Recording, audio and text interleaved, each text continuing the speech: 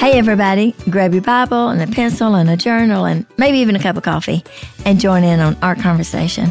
But first, I would like for you to write this down. John chapter 11, verses 2 through 6. And it was the Mary who anointed the Lord with ointment and wiped his feet with his hair, whose brother Lazarus was sick.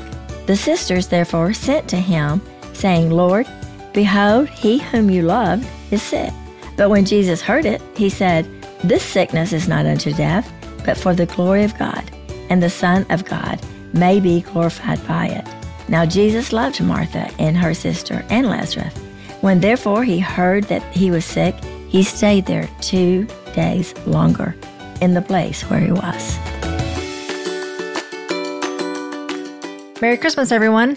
Welcome to Write This Down with Dot Bowen. My name is Kara. I am Dot's daughter, and we sit down together every week and we talk through truth and scripture, and we are talking about kind of one of my favorite topics that revolve around Christmas, which is the idea of waiting. And how do we wait well? How do we wait when we've been waiting on something for decades or whatever the case may be? So we really dive into that. And along with that, I did want to tell you guys that we will actually be taking next week off and we will come back in 2024. So we would love for you guys to enjoy your families, have a Merry Christmas, have a Happy New Year, and we can't wait to be back with you January 3rd of 2024. So we are really glad that you're here today though, and we would love for you to pull up a chair and join in our conversation.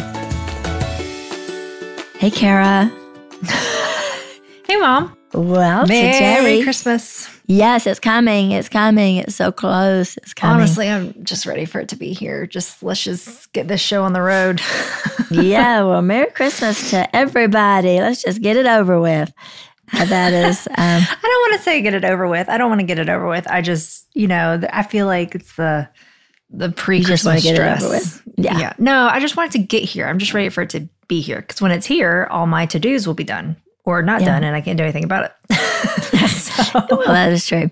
And it always gets done. And like you said, what doesn't get done, if it doesn't get done, then it didn't need to be done. It didn't need to get done, I know. It did not need to get done. But anyway, so today I'm thinking about talking about waiting. Mm-hmm. It's my favorite thing about Christmas in the Advent season. Yeah. And I mean that seriously. Yeah, but it's not your favorite. No. I hate waiting. It's not your favorite thing to do, but it's your favorite. I used to say, that saying, curiosity killed the cat. Mm-hmm. I used to say, patience killed the cat. Yeah. Trying to wait. Just because, sometimes it feels like that. Like I'm trying to be patient, but I feel like it's killing me. But no, I love the Advent. I mean, that's what Advent is. It's the season of waiting, season of, waiting for Jesus to come. And he obviously came, and that's what the whole Advent season is. But I love it because I feel like it brings me so much hope. Really? Because I feel like I've been waiting for the same thing for 30 years. But I know that if I wasn't waiting on a desire to be fulfilled for 30 years, there'd be something else to be waiting on. Or, no matter what, there's always waiting. There's always seasons of waiting. And sometimes it might be easier or harder than others.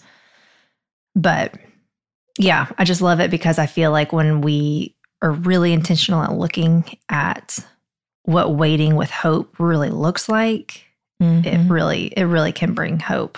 And I actually saw something today. I'm going to go ahead and read it. Okay. It is from my favorite place. The Bible? Instagram. Nope. Instagram. Oh, yeah. Oh, it's okay. I know that makes this mother's heart happy. I'm just kidding because, I referenced some things. But it said, I don't know who wrote this, but they just said, I think one of the most hope-giving words in the Bible is the word suddenly. It reminds me that God can change everything and anything when we least expect it. Oh, I love that. I know. I really liked it too because I felt like it. I just felt that. Like there's so many times I'm trying to think of an example. Oh, like Paul and Silas in prison, and then suddenly the prison doors opened up, and even suddenly Jesus came on the scene. Suddenly the angels were in the sky. Proclaiming that Jesus had been born. So yeah, it really is so true. Where it feels like, especially when, like I said, I've literally been waiting on something for 30 years, 30 plus. But you know what's funny? It feels like suddenly is never going to come, but suddenly always comes suddenly, and God can do that. Well, and that's what I was going to say, when it talks about the angels in the sky and, until you are born in this day, child is born. And it's, here's this majestic, all the angels, hallelujah, the glory of God, baby's been born unto you, a Savior's been born. We see it in plays. We see it on Christmas cards and stuff. And you see this wonderful moment where Jesus is being born. But when you talk about suddenly, we also know that was in the waiting ever since Genesis 3. And so right before Matthew, we have Malachi. And so that's 400 years. So, to say suddenly Jesus is there, it all depends on who you're talking to, because the, people of the Old Testament, the Abrahams and the old prophets, they would say, well, it's not so sudden. It wasn't so suddenly that he was there. Now, again, Mary took her 9 months to have the baby, and here she is about to go into labor, and there's nowhere to have the baby. And, that probably seemed like a long time trying to find somewhere to, so that they can land, so they could, be placed. So, it all depends on who you're talking to. But when you're waiting on God, it's very difficult to ever think suddenly just happens. Well, I think it seems like it's suddenly like, oh my goodness, even if you have been waiting, because it's like, wow, it just happened out of nowhere, but it's not out of nowhere. And I think like you said, since Genesis 3, God was so intentional in that timing. And I think and it is so similar to the verses you read in John talking about the death of Lazarus.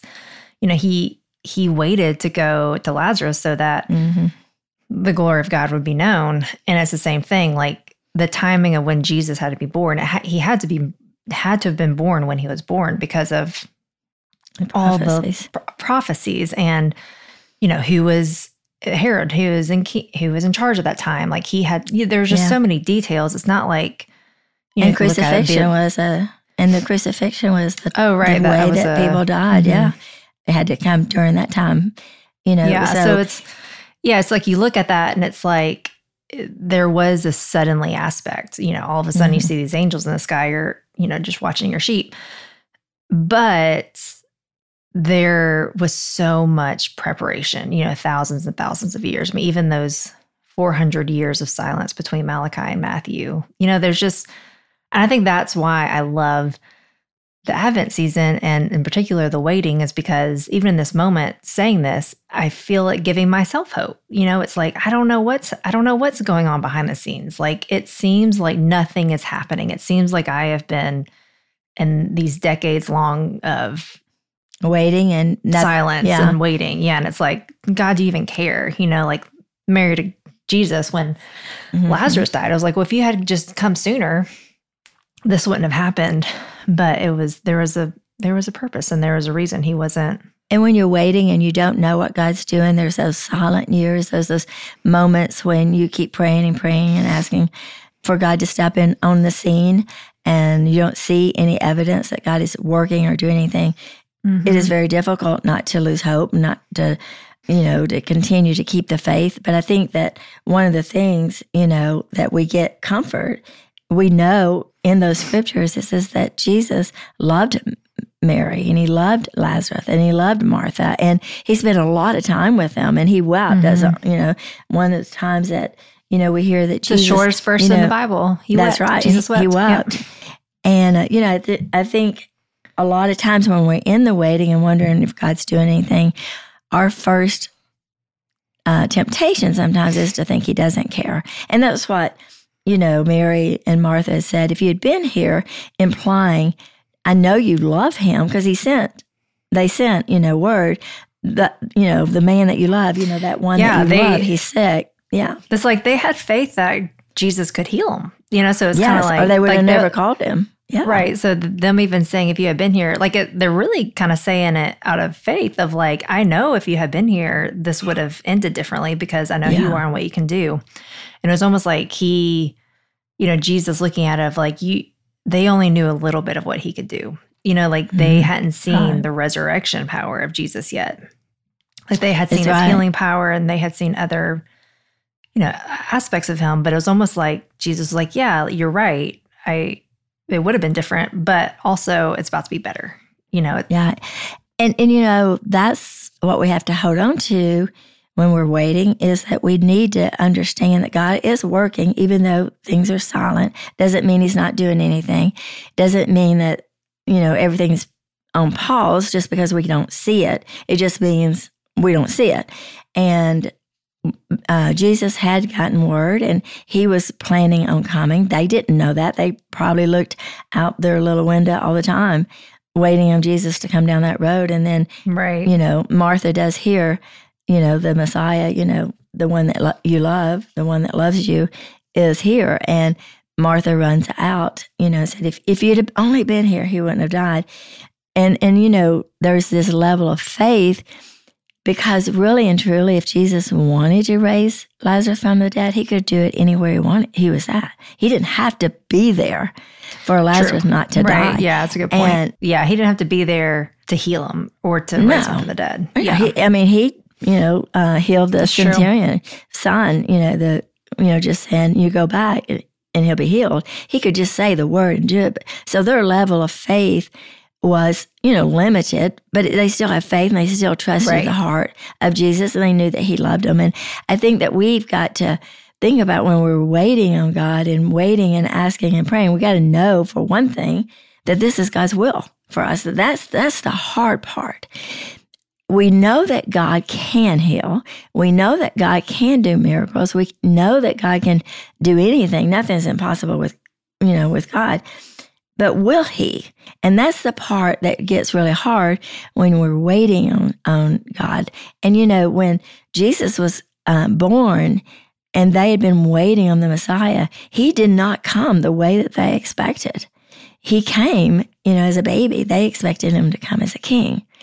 They expected him not to die, but to rule. Yeah, and I think that's the hard part of waiting, is waiting on the Lord and not waiting for an outcome or not waiting for something the way you think, because of that. Like the Israelites being told for thousands of years that a Savior's coming, and they're waiting for that, and then he comes, and like you said, not how they thought, but they were still waiting on a Savior.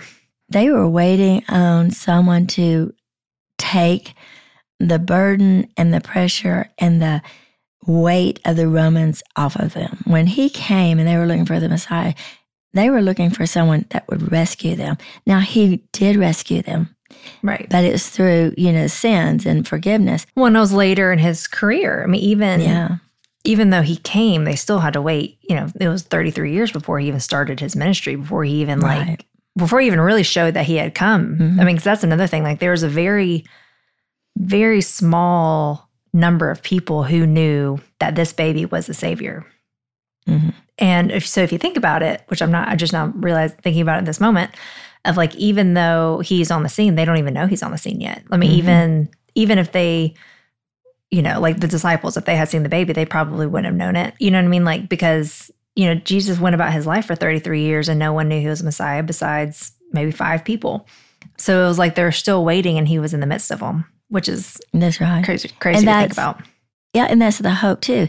He's still in the midst of whatever you're waiting for. He's still in the midst of whatever I'm waiting for. He's still listening to our prayers. He's in the midst of this, and we don't necessarily see that he's come to the surface. We know that he's working behind the scenes. He's doing something. He hasn't revealed it. But he hasn't revealed it. And those are those, silent years of when Jesus, was a baby till he, like you said, he was 30 years old for a 3-year, prepared 30 years for a 3-year ministry. And even then, they were still expecting Jesus to rule, not die. And so we again see the struggle when we're waiting on something, having these expectations of what God's going to do and how God's going to do what we're waiting for and how he's going to work things out. And that's why we get so discouraged. It was funny because we have not talked about this until just right now in our conversation. And today I was thinking about us recording and having this conversation and knowing it was about waiting. I didn't know what you were going to say, but the whole time that I was thinking that, about this verse, it says, those who wait upon the Lord, that's in Isaiah, Isaiah 40, where it says, those who wait for the Lord will gain new strength. They will mount up like wings like eagles. They will run and not get tired. They will walk and not become weary. And I was thinking about those verses and I thought, God, waiting on you to do something, waiting on you to change our circumstances, waiting on you to answer our prayers. We do get tired. We do get weary. Like, what's Isaiah trying to say? What are you trying to say to us? And you said it earlier. I felt like when I was really praying about that and thinking about that, I was like, God, how do you marry the two? Like, those who wait upon the Lord will gain strength. And when I'm thinking I am waiting on the Lord and I get weary and I get tired because I keep praying for something for year after year after year and I don't see you doing anything. And it was just like, all of a sudden it was like, yeah, that's the problem. You're waiting for the outcome. You're waiting on to see what I'm doing. You're not waiting on me. You're waiting on how your circumstances can change. You're waiting on me to do something instead of waiting on me. And I think that's where there's that fine line of, yes, often we're waiting on God to do something that only God can do. So we have to wait on him, and he may do it. I don't think that God expects us to enjoy the waiting process. I think he is very much aware of our humanness and how we are limited and, we are dust without him.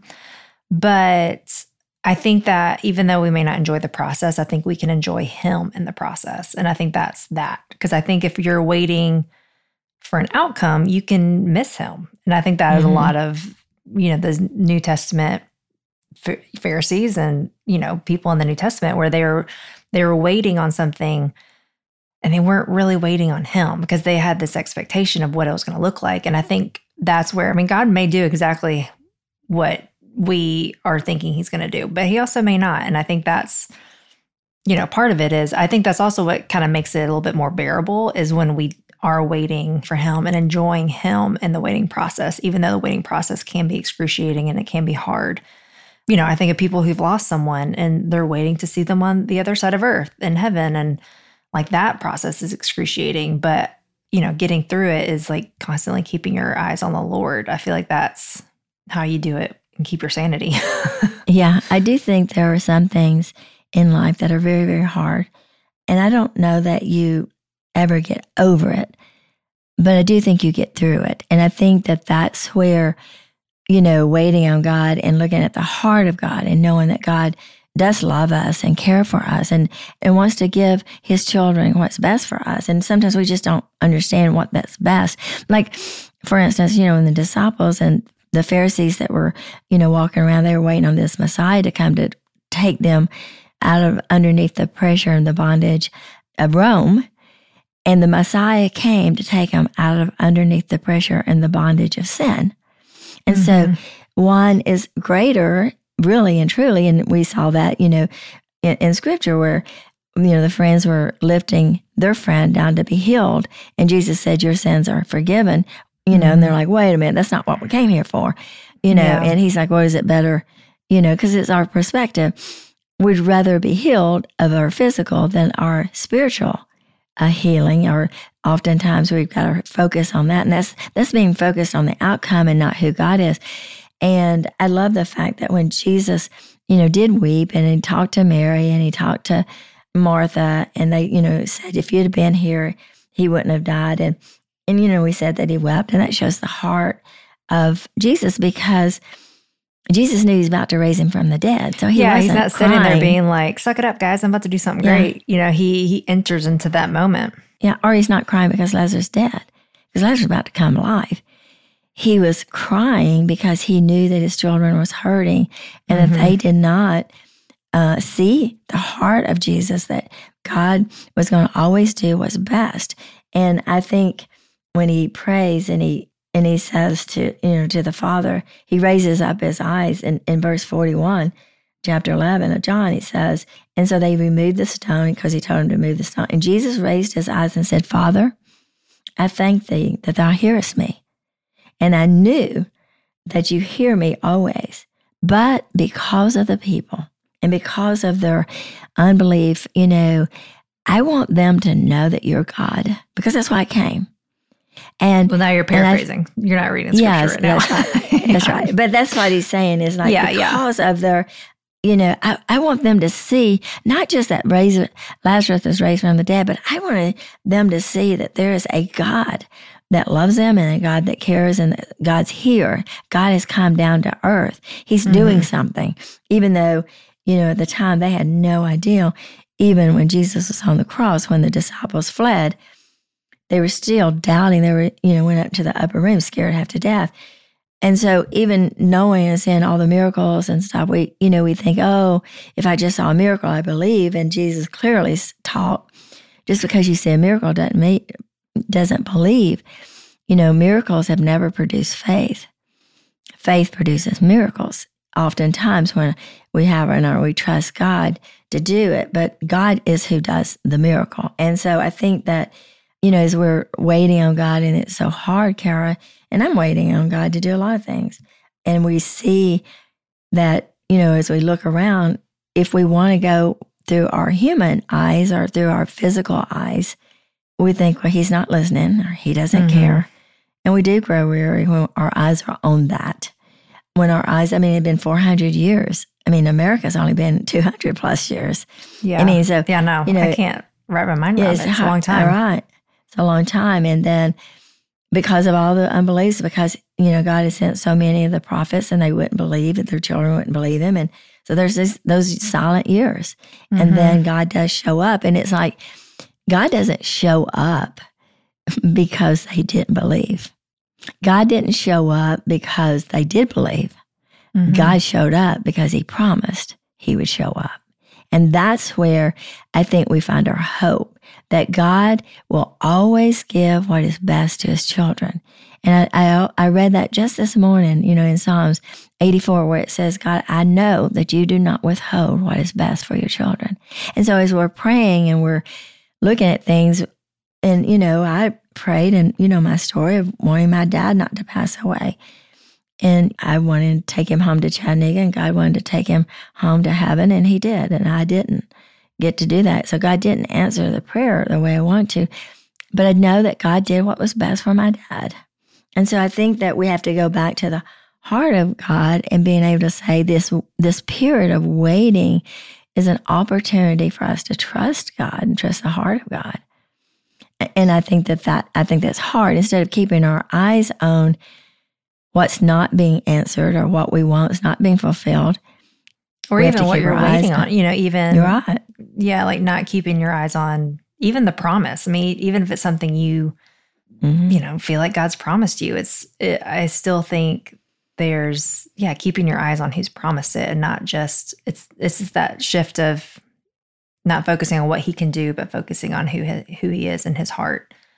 Just thinking the people in the New Testament of like how many people missed him, and they're waiting on him, and he's right there, even after he started his ministry. And like that's why I'm like I don't want to miss him. But I think the people who kind of going back to what you're saying of God's going to do what he's going to do.